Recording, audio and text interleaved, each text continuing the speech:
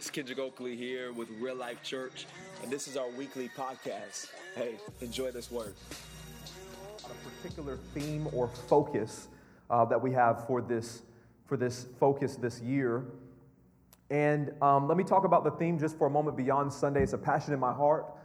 When we say that, what we're talking about is transitioning from going to church on Sunday to being the church beyond Sunday.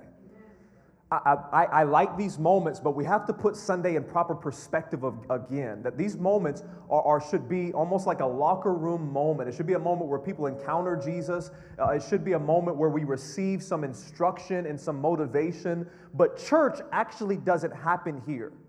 This is where the church gathers to worship Him. But church happens during the week. If you read the book of Acts, church was happening every day of the week. That was the church, that they were in the world, they were being the light, and they were seeing transformation in their city. That's church.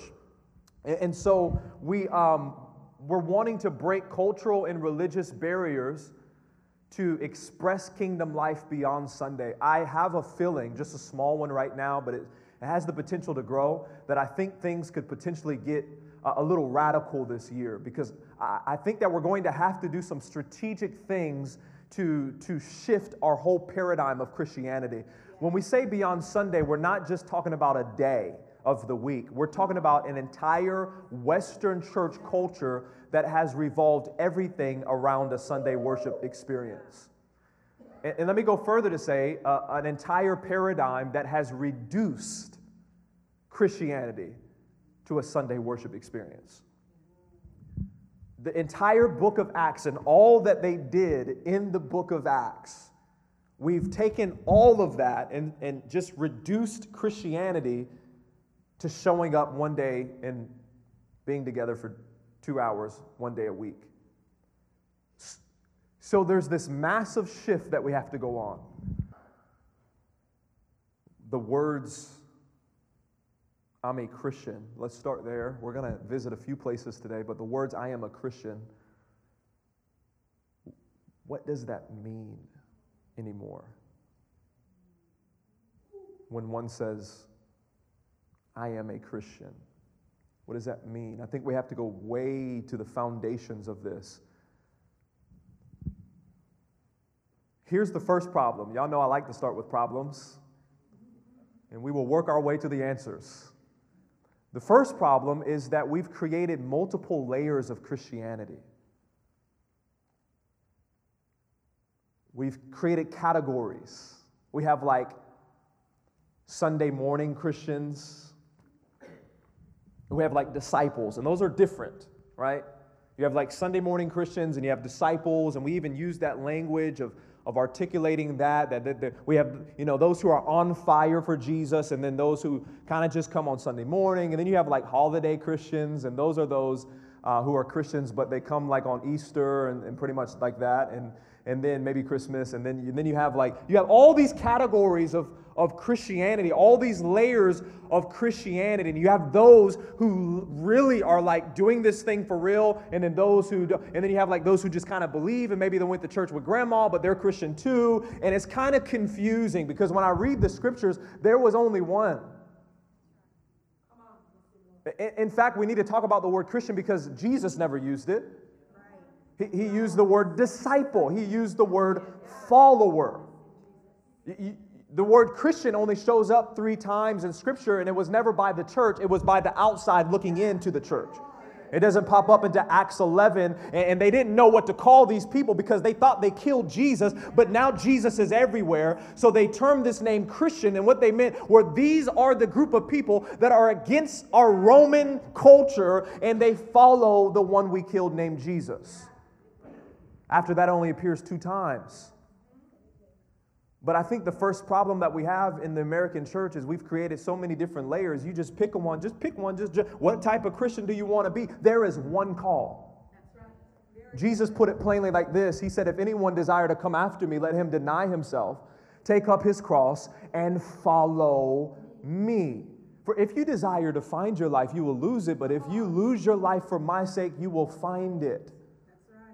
Jesus had a very strong articulation. In fact, he would tell people, count the cost before you make a decision.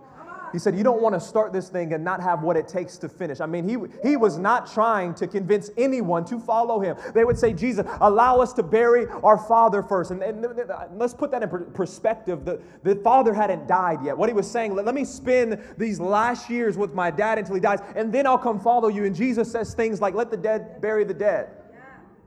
Jesus, let me follow you. Are you sure? Because I don't actually have a home like foxes do and bird, but I don't. Are you sure you want to do this? He comes to one man, and the man asks him a question. He said, what can I do to inherit the kingdom of God? And he says, take all of your possessions, sell them, and give it away to the poor. And the man walked away grieved. And Jesus was like, anyways, Peter, what were you saying?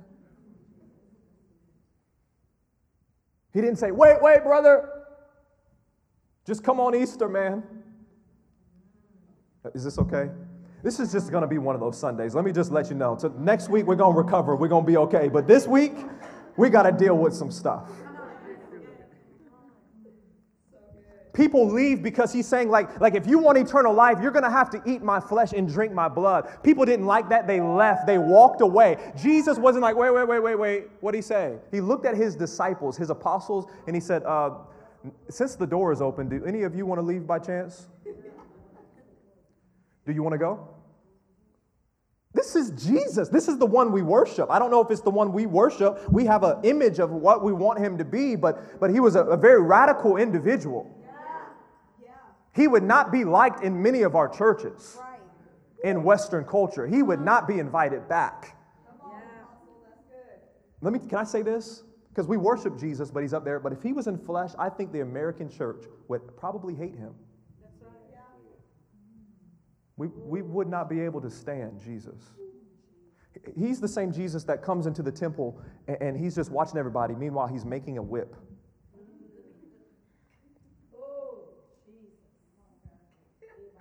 I mean, this is Bible. I'm not. And then he goes, and the Bible says that he starts flipping tables over.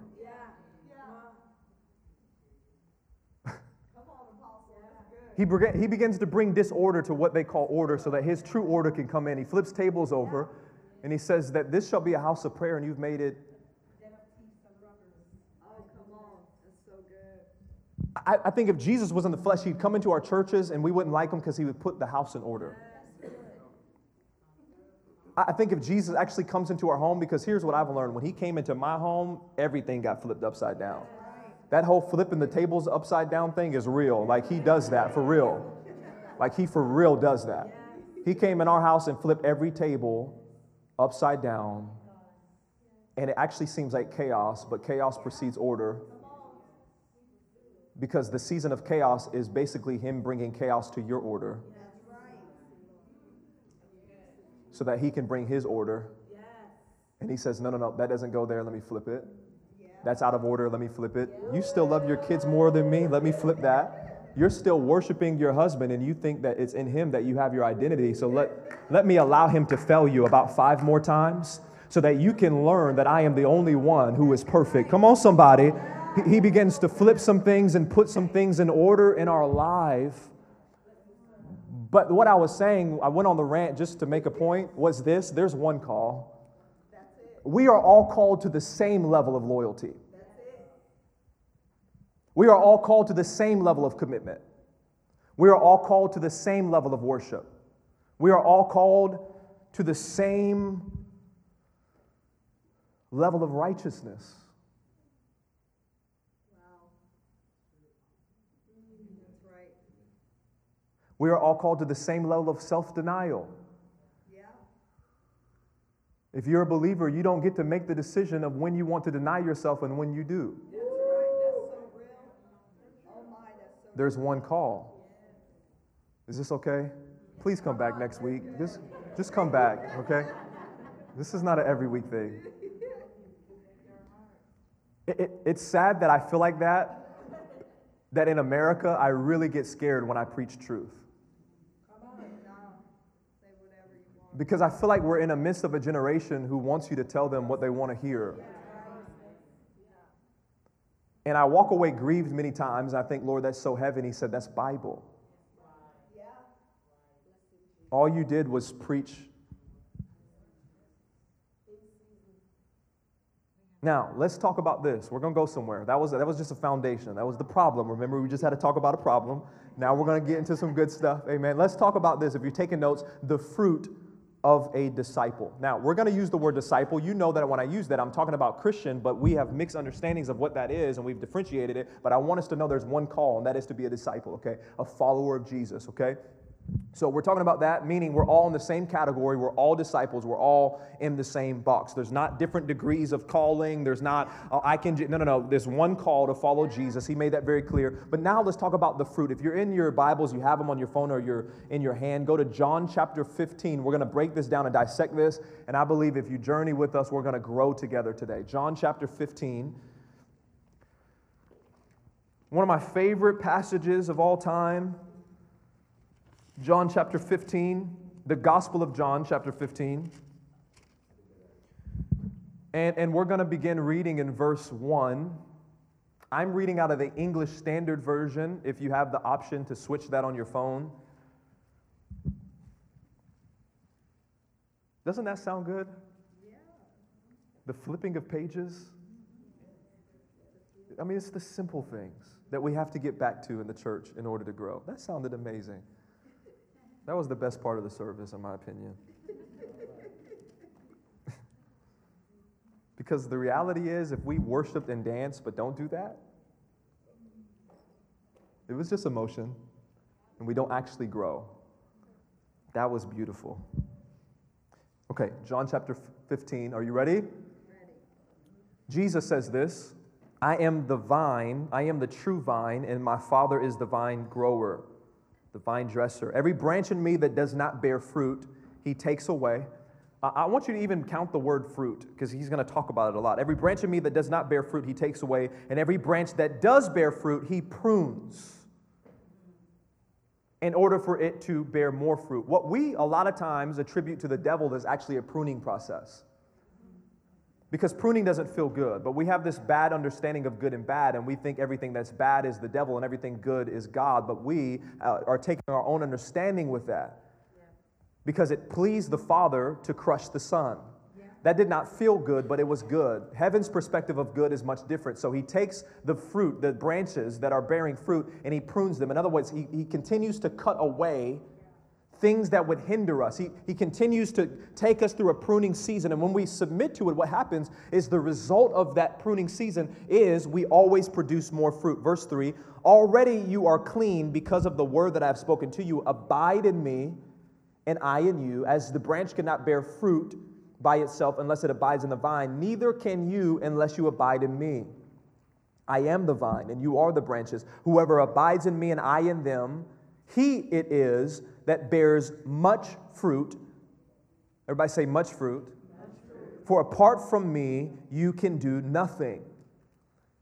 And that, of course, means nothing of eternal value. Yeah. If anyone does not abide in me, he is thrown away like a branch and withers, and the branches are gathered, thrown into the fire, and burned. If you abide in me, and my words abide in you. So that's the reading of Scripture. His word has to abide in you. Ask whatever you wish, and it will be done for you. Verse 8, by this, listen to this verse, by this my Father is glorified, that you bear much fruit, and so prove to be my disciples. As the Father has loved me, so have I loved you. Abide in me, abide in my love. Listen to this, if you keep my commandments, you will abide in my love, just as I have kept my Father's commandments and abide in his love. Verse 11, these things I have spoken to you. Why? That my joy may be in you. Yeah, for those who need more joy in the room, there is a pathway to joy. And that your joy may be full. This is my commandment, that you love one another as I have loved you. Greater love has no one than this, that someone lay down his life for his friends. You are my friends if you do what I command you. No longer do I call you servants, for the servant does not know what his master is doing, but I have called you friends, for all that I have heard from my Father I have made known to you. Amen. Listen to this. You did not choose me, but I chose you. Yes, indeed. And I appointed you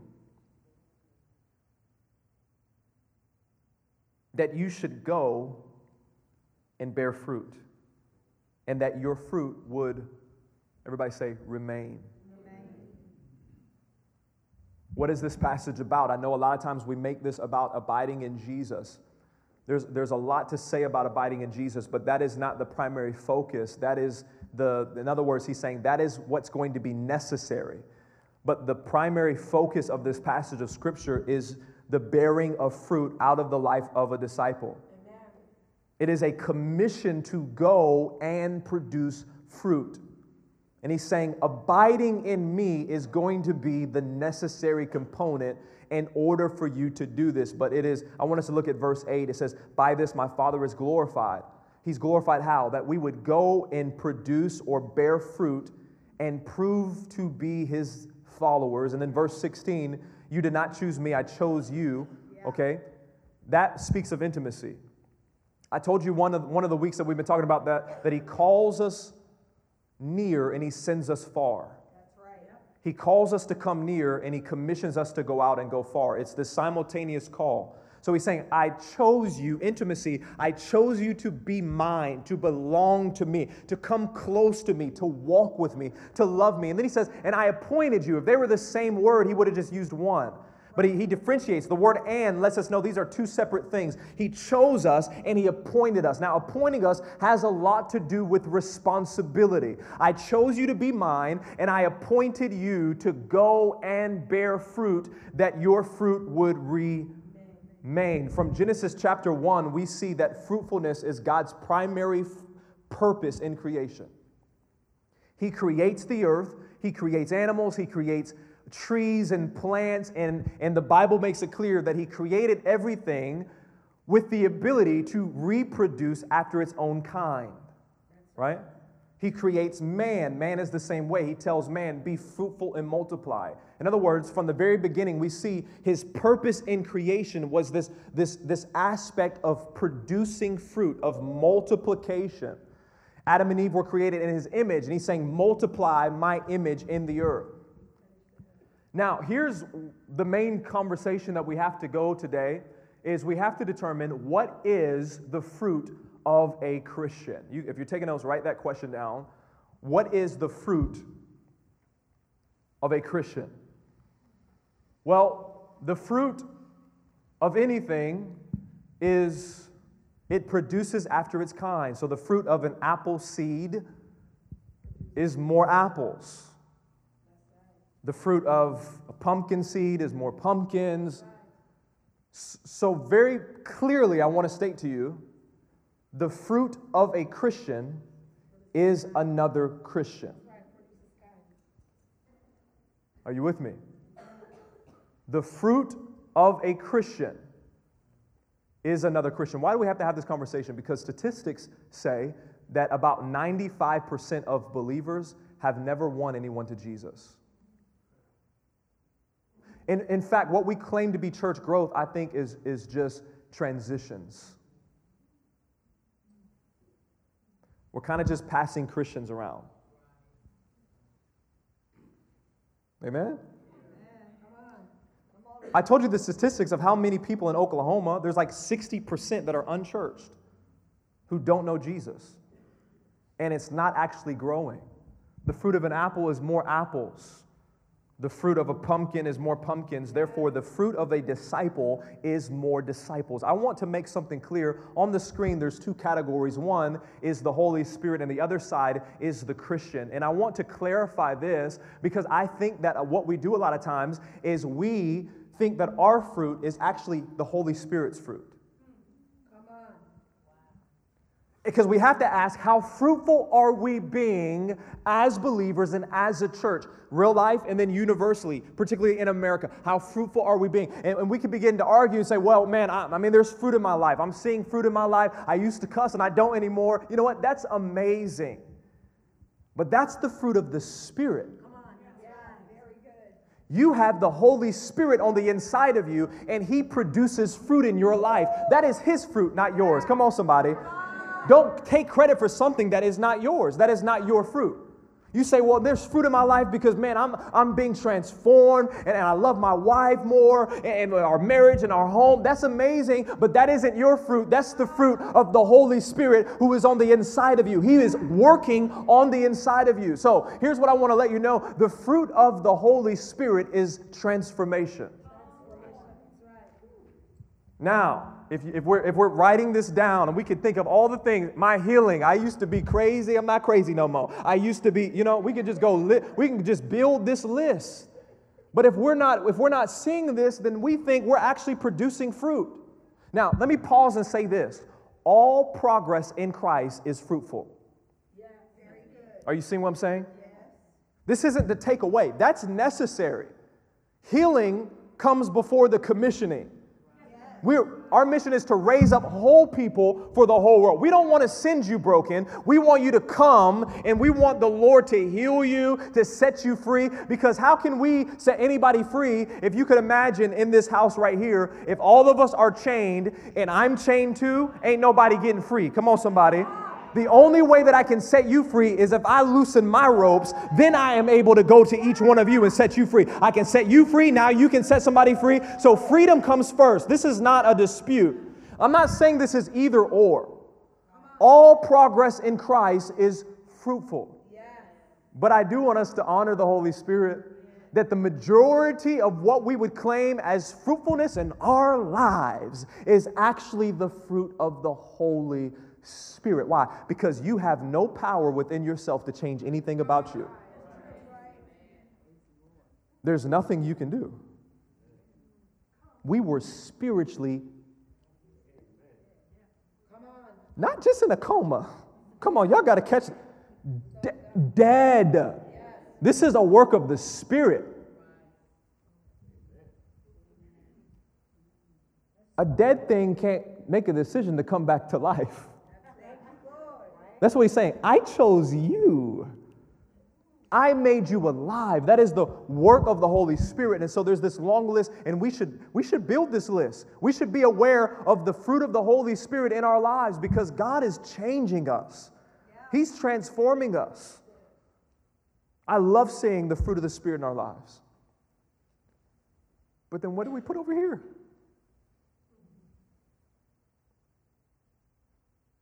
If all of that was what the Holy Spirit was doing in me,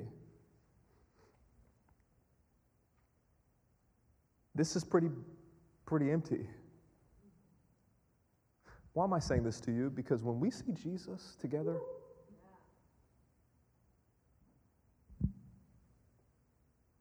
you have to partner with him in this. You said yes. That's a big deal. He's going to honor you for that. But that's not what he's talking about in John 15.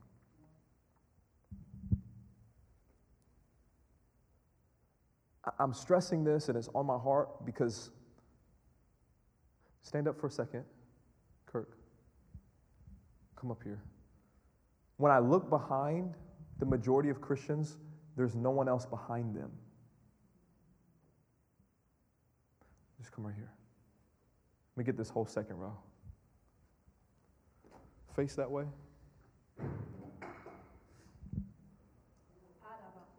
So, ignore them for a second. I don't want anyone to get to heaven like this.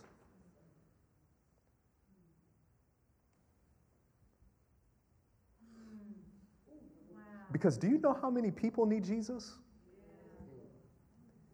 And you lived 50 years with them? It's amazing to me that we can be saved for 5 and 10 years and our life has not inspired anyone else to follow Jesus. We're in this together. I'm talking to myself too. This isn't me on a stage talking at you. The Lord is talking to all of us. I'm just as convicted. What is the fruit of a Christian? Well, it looks like this. It's Kirk's life has inspired someone else to follow Jesus. This is one who was spiritually dead and going to spend eternity away from the Father. That's reality. But because God created Kirk, He placed Kirk in a garden called his work, his school, wherever his influence is. And Kirk's life is called to influence someone else. And then, so maybe there's two people in his life that might not seem like a big deal.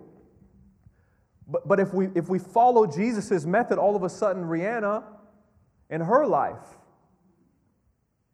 has inspired someone to follow Jesus. Can I get the next row? No, Curtis didn't win you to Jesus. Rihanna won you to Jesus.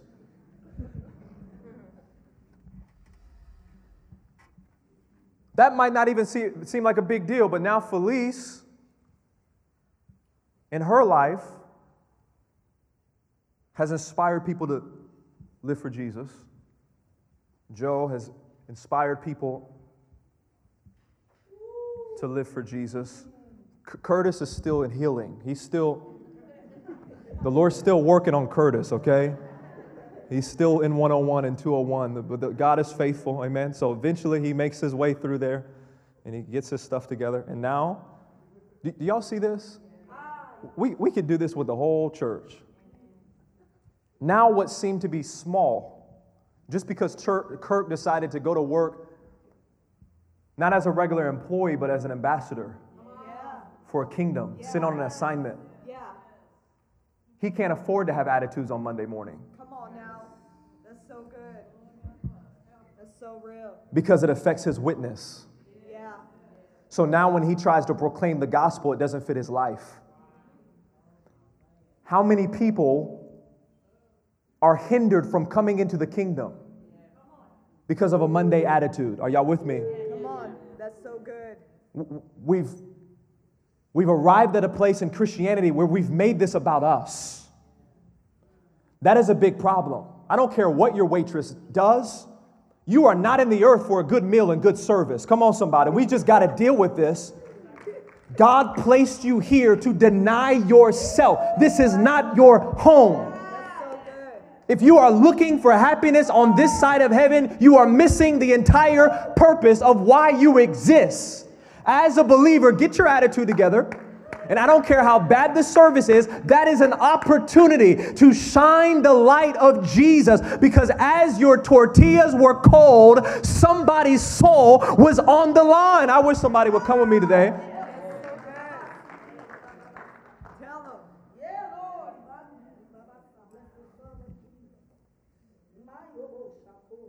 Now, Kirk, when you see Jesus, it's not just going to be about Rihanna and Curtis. I think he's going to show you everyone else. From the multiplying effect. I just wish I would have won Billy Graham to the Lord. That's all. I could have just died and went to heaven right there. It would have all been in my bank account up there. Just would have got all the credit for it. But somebody had to win Billy Graham. Y'all got to catch this. This is a big deal. Thank you guys so much. I just wanted to give a picture.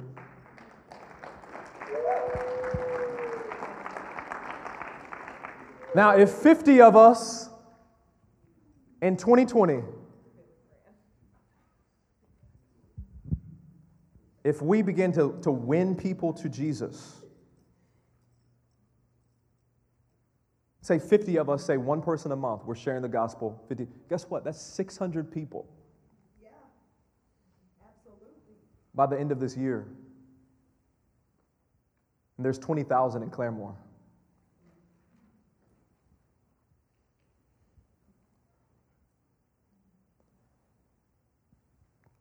Jesus said, "Follow me and I will make you fishers of men."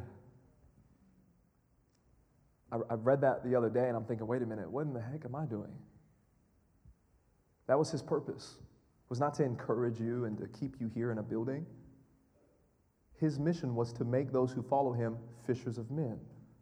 I say, am I making fishers of men? I want to teach you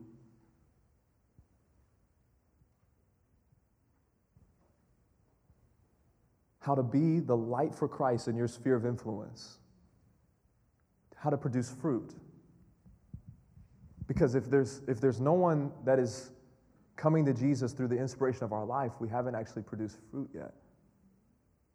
I'm not saying things are unnecessary. Continue to go to groups and continue to serve on a team. That's making a difference because as a body, we're leading people to Jesus. Yeah.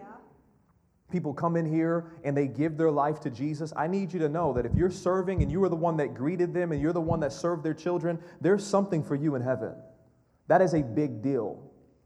But I also want to activate you in your own life with a passion to go out and to share the gospel. Can you write this? The second point, kingdom ambassadors. That is the call, that we are called to be kingdom ambassadors. If we understand the kingdom, what we've been talking about, there's the difference between a kingdom and religion. Jesus did not come to start a religion. He came to establish a kingdom. And in fact, it was never Jesus versus sinners. It was always Jesus versus religion. He came to establish a kingdom. Everything he uses is kingdom language. Even when he says, on this rock I will build my church, he doesn't use the word church. He used the word ecclesia. That was not a religious word because the church did not exist yet. There was no church yet. So he says, on this rock I will build my ecclesia. And none of them asked, what is that? Because they already knew, because it was a governmental word that represented, the ecclesia was a body of people that represented the government and carried out the works and the will of the king. So he's saying, you see Rome's ecclesia, you see the Greek, but on this rock, I'm going to build my ecclesia. And they begin to understand, wait a minute, this isn't a religious leader. This isn't just a rabbi. This is a king. And he's coming to establish a kingdom, and he's raising up kingdom ambassadors. Can I give you the word, the definition for ambassador? The definition is this: a diplomatic office of the highest rank. That's right. Sent by a kingdom. Yeah, this is Webster. To represent that kingdom on a temporary mission. This is a biblical word. Paul uses this word. A diplomatic office of the highest rank. Can we pause and just say this? In this earthly realm, as a believer, you have the highest authority. Spiritual authority is higher than positional authority. Spiritual authority is a more powerful authority than even the government itself. There are things that our nation is waiting for the White House to fix that they do not have the authority to fix. It's going to come by means of the body of Christ. Why? Because Jesus said, this is why this is important, this understanding of authority. When he came to his disciples before he ascended, he said, all authority in heaven and on earth has been given to me. Therefore, go and make disciples. So we need to have an understanding of the authority that you walk in. The authority that you have as a believer is the highest authority. Amen. Nothing else in all of this earth has a higher authority than the believer that is submitted to Jesus. Why? Because you have his authority. Yeah. The same authority that Jesus has on the throne, you have as a believer. God has sent you as a diplomatic office of the highest rank, sent by a kingdom to represent it on a temporary mission. Wow. My life here on earth is a temporary mission. And I always get this image as if our king would call us on the phone and say, hey, how's the mission going? He said, oh, like I bought the house. Is that what you're... things are going good. I finally like the people at my job. My marriage is at the best it's ever been. We're going to our 33rd healing retreat this weekend. So amazing. Him saying, great, that's amazing, but how's the mission going? And I just feel like for many of us in America, we'd be like, what mission are you speaking of? Because in our sending, in the commission of our assignment on earth, from a kingdom to the earth for a purpose, we have forgotten why we're here in the first place. I see this image of an entire kingdom of representatives that have completely forgotten why we are in the earth.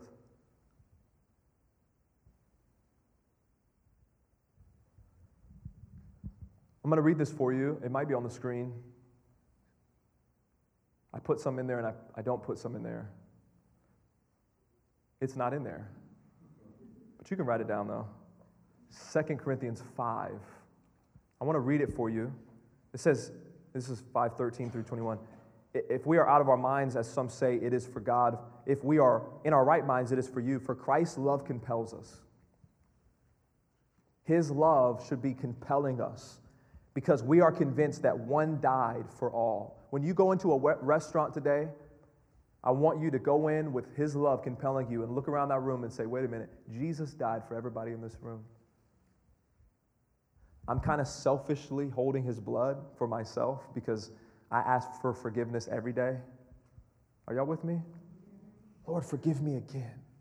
Oh, Lord, I messed up. Forgive me again. We just swimming in his blood. Just hallelujah. Just the church is just a big old pool party in the blood of Jesus. We are forgiven, but we have to get this revelation that when we go into the world, his blood is not just for us. It is enough for every person that is breathing, past, present, and future. It's enough for every baby in the womb. It's enough if you line up Adam until the end of time to cleanse the sin of the entire world. That's some powerful blood. If we preach the gospel and this entire city said, I want to be forgiven, do you know his blood is enough? There's enough. This is what he says. We're convinced that one died for all. Yes, Susan, that you get annoyed about on Monday mornings. Yes, all Jesus' blood is enough for all of them. And it says, and he died for all that those who live should no longer live for themselves, but for him who died for them and was raised again. So from now on, we regard no one from a worldly point of view. I wish I could preach on that. Yeah. That's going to help your perspective at work. Though we once regarded Christ in this way, we do so no longer. Therefore, if anyone is in Christ, then he is a new creation. The old has passed away, behold, the new has come. Verse 18, all this is from God who reconciled us to himself through Christ and gave us the ministry of reconciliation. That God was reconciling the world to himself in Christ, not counting people's sins against them, and he has committed to us the message of reconciliation. We are therefore Christ's ambassadors, as though God was making his appeal through us. We implore you on Christ's behalf, be reconciled to God.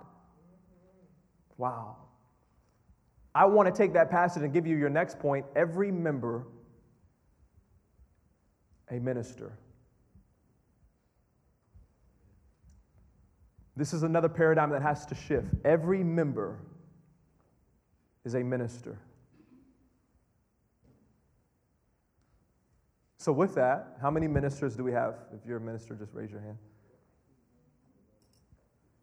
Every member of the body of Christ. I know that feels weird for some of you even doing that.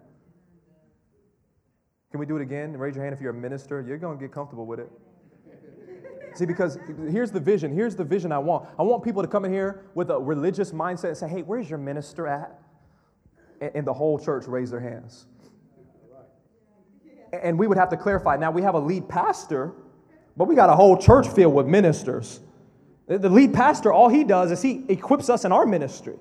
So who are you looking for? Because that is the reality of the church that Jesus died for. You are a minister. In fact, the Bible says that you are a priest. You're a holy nation. You have a ministry. And it is your ministry. And the only reason why Elizabeth and I exist is to equip you for your ministry. This is not about my ministry. My ministry, you ask me what my ministry is. Come on, ask me. My ministry is to help you with your ministry. That's it. It's to equip you in your ministry. Can I tell you, here's the ministry for all believers. 2 points. Share the gospel. Number 2, make disciples. Can I give you a warning? When you see Jesus, he's going to ask you about that. I promise. Because why? It's your ministry. You are a branch that is producing fruit. What is our ministry? Share the gospel. Now, we do that in our own unique ways, in our own unique spheres of influence, in our own unique gifts. We're all going to do that differently. I do it out of my gifts, out of my personality, out of what God has given me. But God has given you some things that he has not given me. In fact, he's given you a sphere of influence that I am not in. There are people, when I see Jesus, he is not going to ask me about. He's not going to ask me about Susan at your job. He's not. He'll ask you, because that is where he placed you, and that is your assignment in the earth. Our ministry is share the gospel to make disciples. Let's talk about sharing the gospel. Here's step one, intentionally representing Jesus. That's where it begins. This is where we've been called to be conformed. This is what Paul says, that our destiny is to be conformed into the image of Jesus. Right. So many people, so many Christians are looking for their destiny. Here it is, to look like Jesus. And you don't have to do that in your own effort. He gave you the Holy Spirit that's going to cause you more and more day after day. Just stick around, just walk this out. He's going to cause you by His power, He's going to cause you to look like Jesus. And then all He wants you to do is just show up and literally be Jesus where God has placed you.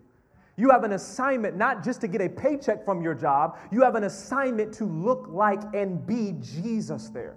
Amen. The assignment is not to live reckless and then just send them a church invite. Many of them will never make it here. Are y'all with me? Yeah. But they don't have to get here to get to Him. Because this is just a building. The church is a people and we're sent everywhere.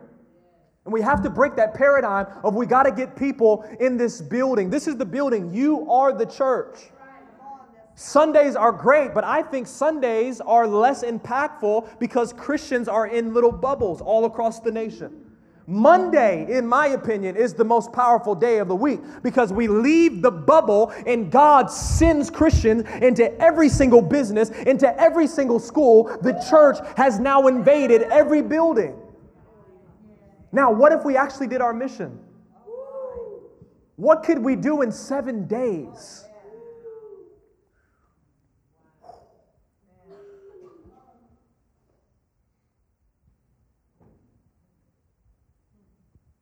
How many Christians gathered to worship today? Thousands upon thousands. And tomorrow morning, the church is going to be in every building. The church is in this building right now. But tomorrow, I wish we had time to just name out the buildings we're going to be at. Some of you would name your school. Some of you would name your workplace. And the church is now invading all of those places. What happens when we activate the church to be the church? Are y'all seeing this? Yeah. But yet, we go out as the church and we're not being the church and we just live our life and we're focused on our own lives and we're just going through the motions and we're just complaining about our assignment. Come on, somebody. If your job is about you, you're going to find something to complain about. But if it's about Him and His glory, what is there to complain about? If we see that He's saying, I've placed you there. I know you don't like it. I know that it's hard at times, but I'm the one who ordained this. Yes, indeed. And I'm able to do two things. I'm able to provide for you. Don't complain about that. And at the same time, use you as an ambassador in that place. That God so loved your workplace that He sent it you. Yep.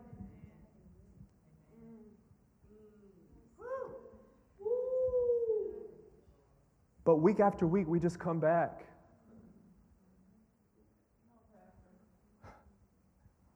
And we do this.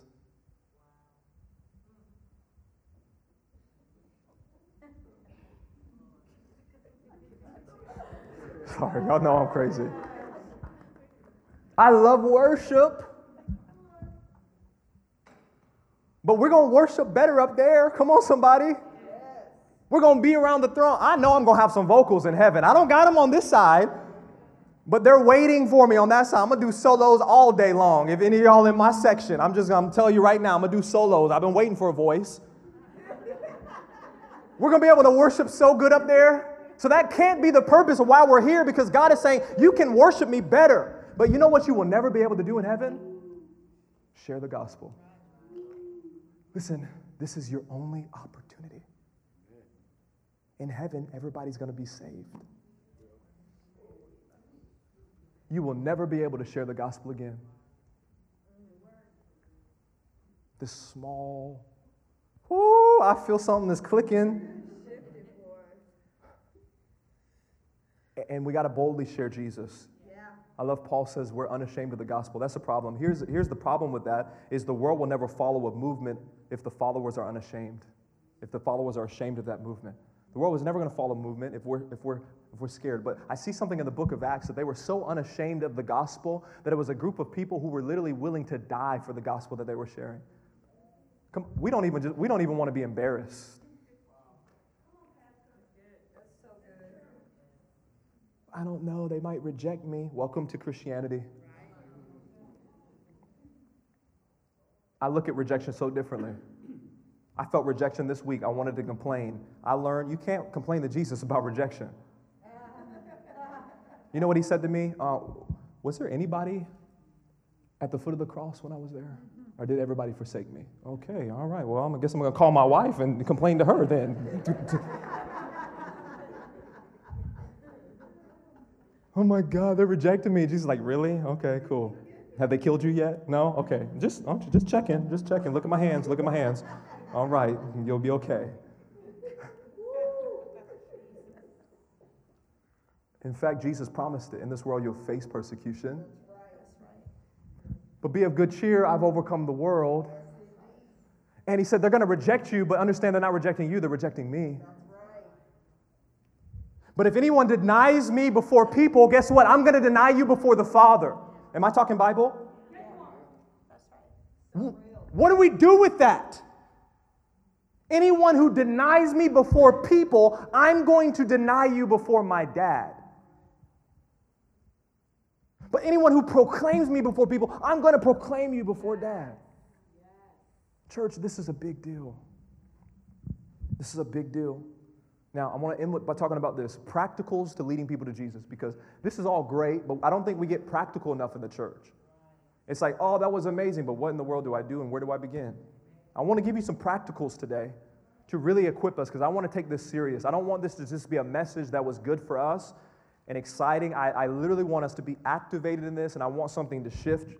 Two examples. One is in Mark chapter 2, verse 13. I wish I had time to read it. I don't. But this is the story where Jesus he calls Levi, who's a tax collector, to follow him. And then he says, yo, Levi, invite all your boys over, and I'm going to be over there tonight. We're just going to kick it, right? That's what he tells Levi. And the Bible says that Levi brought all of his sinner friends, and Jesus and the disciples went, and they hung out with them together.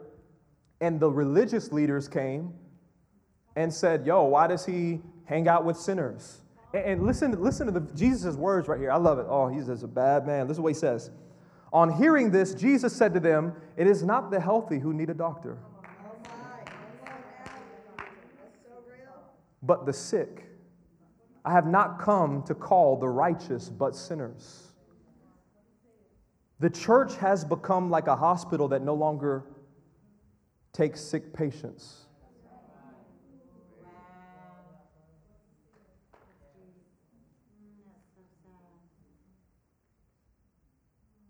Imagine that. A hospital that is now closed to anyone that's sick.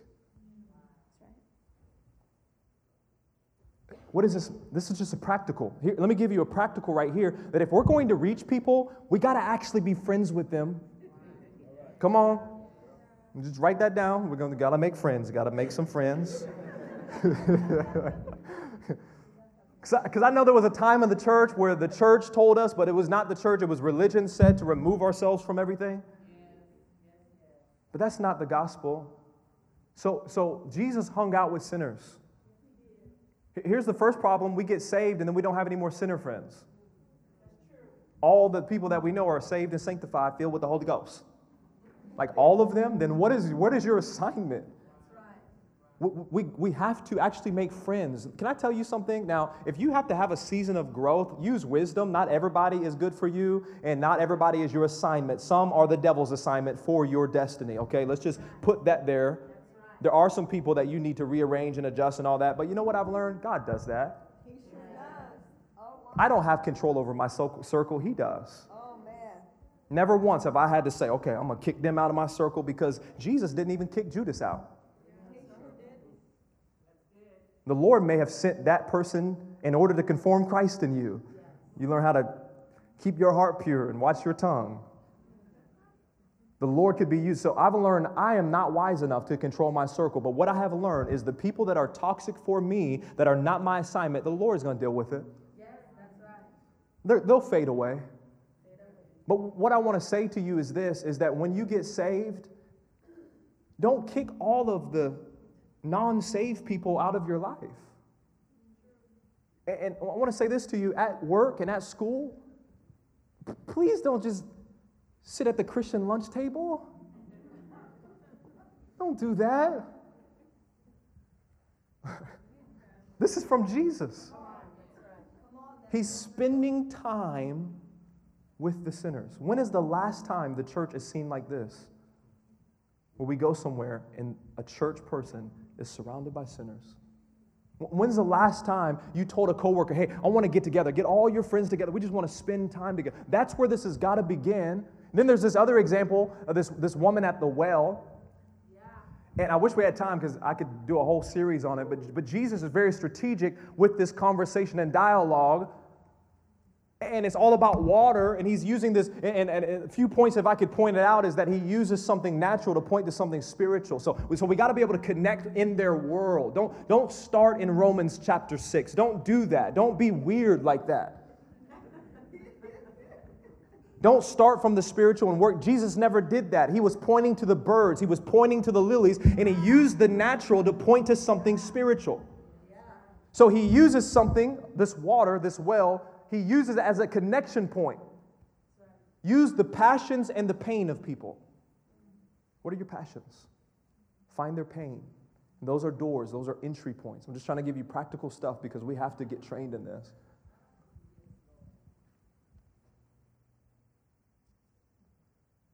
For the altar call today, I don't want to do a call. We do that a lot, like come.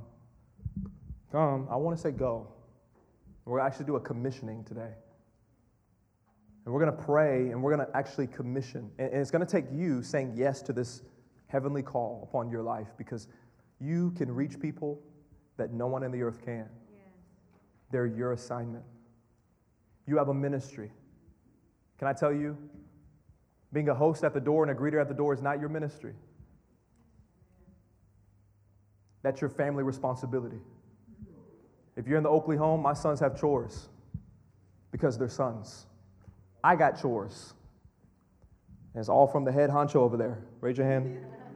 She tells us exactly what we need to do, and we just do that.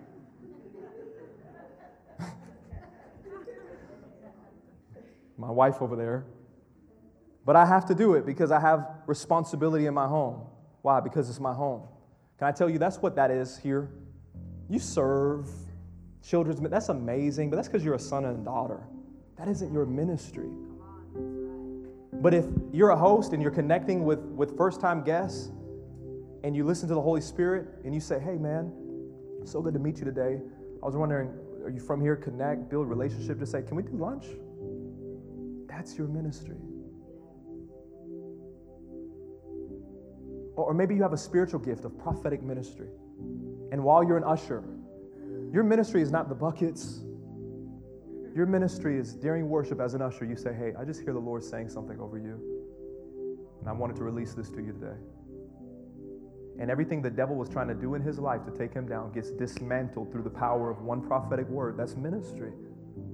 Here's the assignment I have for you. If you didn't write anything down, I need you to write this down. I need you to catch this. Okay, here's the assignment for 2020. Share the gospel with at least one person per month. They may come to him, they may not. You don't know. You don't have power over that. But in 30 days, I know you have the opportunity. Share the gospel. One person per month. Now let me give you these quick tips. Here's number one, build relationships. Build relationships. If you would like, I can post these on our GroupMe, these quick tips. You got to build some relationships. Here's number two, get into their world. Don't get so much in tunnel vision caught up with your own world. Ask them about their passions. Ask them about their pain.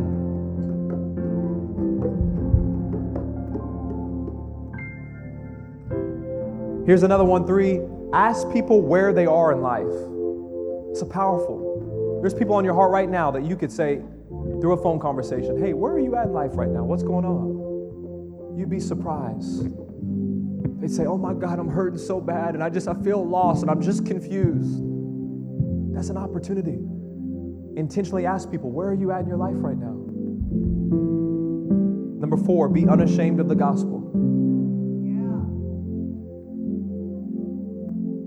It is the only hope in the world. Number 5, live in the gospel. This thing has to flow out of your life. Wake up every morning with the reality of the gospel. Jesus, I thank you for saving me. I'm your son. I'm your daughter. And I live in this place. If you do that, I'm telling you, it'll flow out of your life. Number 6, here's a good one. Are you ready? Conversations, not presentations. That's why we don't share it. We think, I don't know what to say. I don't know how to. Just have conversation. And don't do a presentation with them listening. Just talk to people. Ask about their life, their journey. Guess what's going to happen? They're going to ask you about yours. And you say, hey, here's my story. I was lost and found Jesus, and it's going to flow out of your life. And then you just maybe ask them, where are you at? What's your church? What's your spiritual journey like? Just have a conversation. So if you're writing that down, conversations, not presentations. Number 7. Are you ready? Don't be weird. It's a good tip. Just don't do it. Don't be weird. Golly, don't be religious. Don't be overly spiritual. Be normal. I made a decision. I'm going to be me. Because I can only lead anyone else out of who I authentically am. Be you, flaws and all.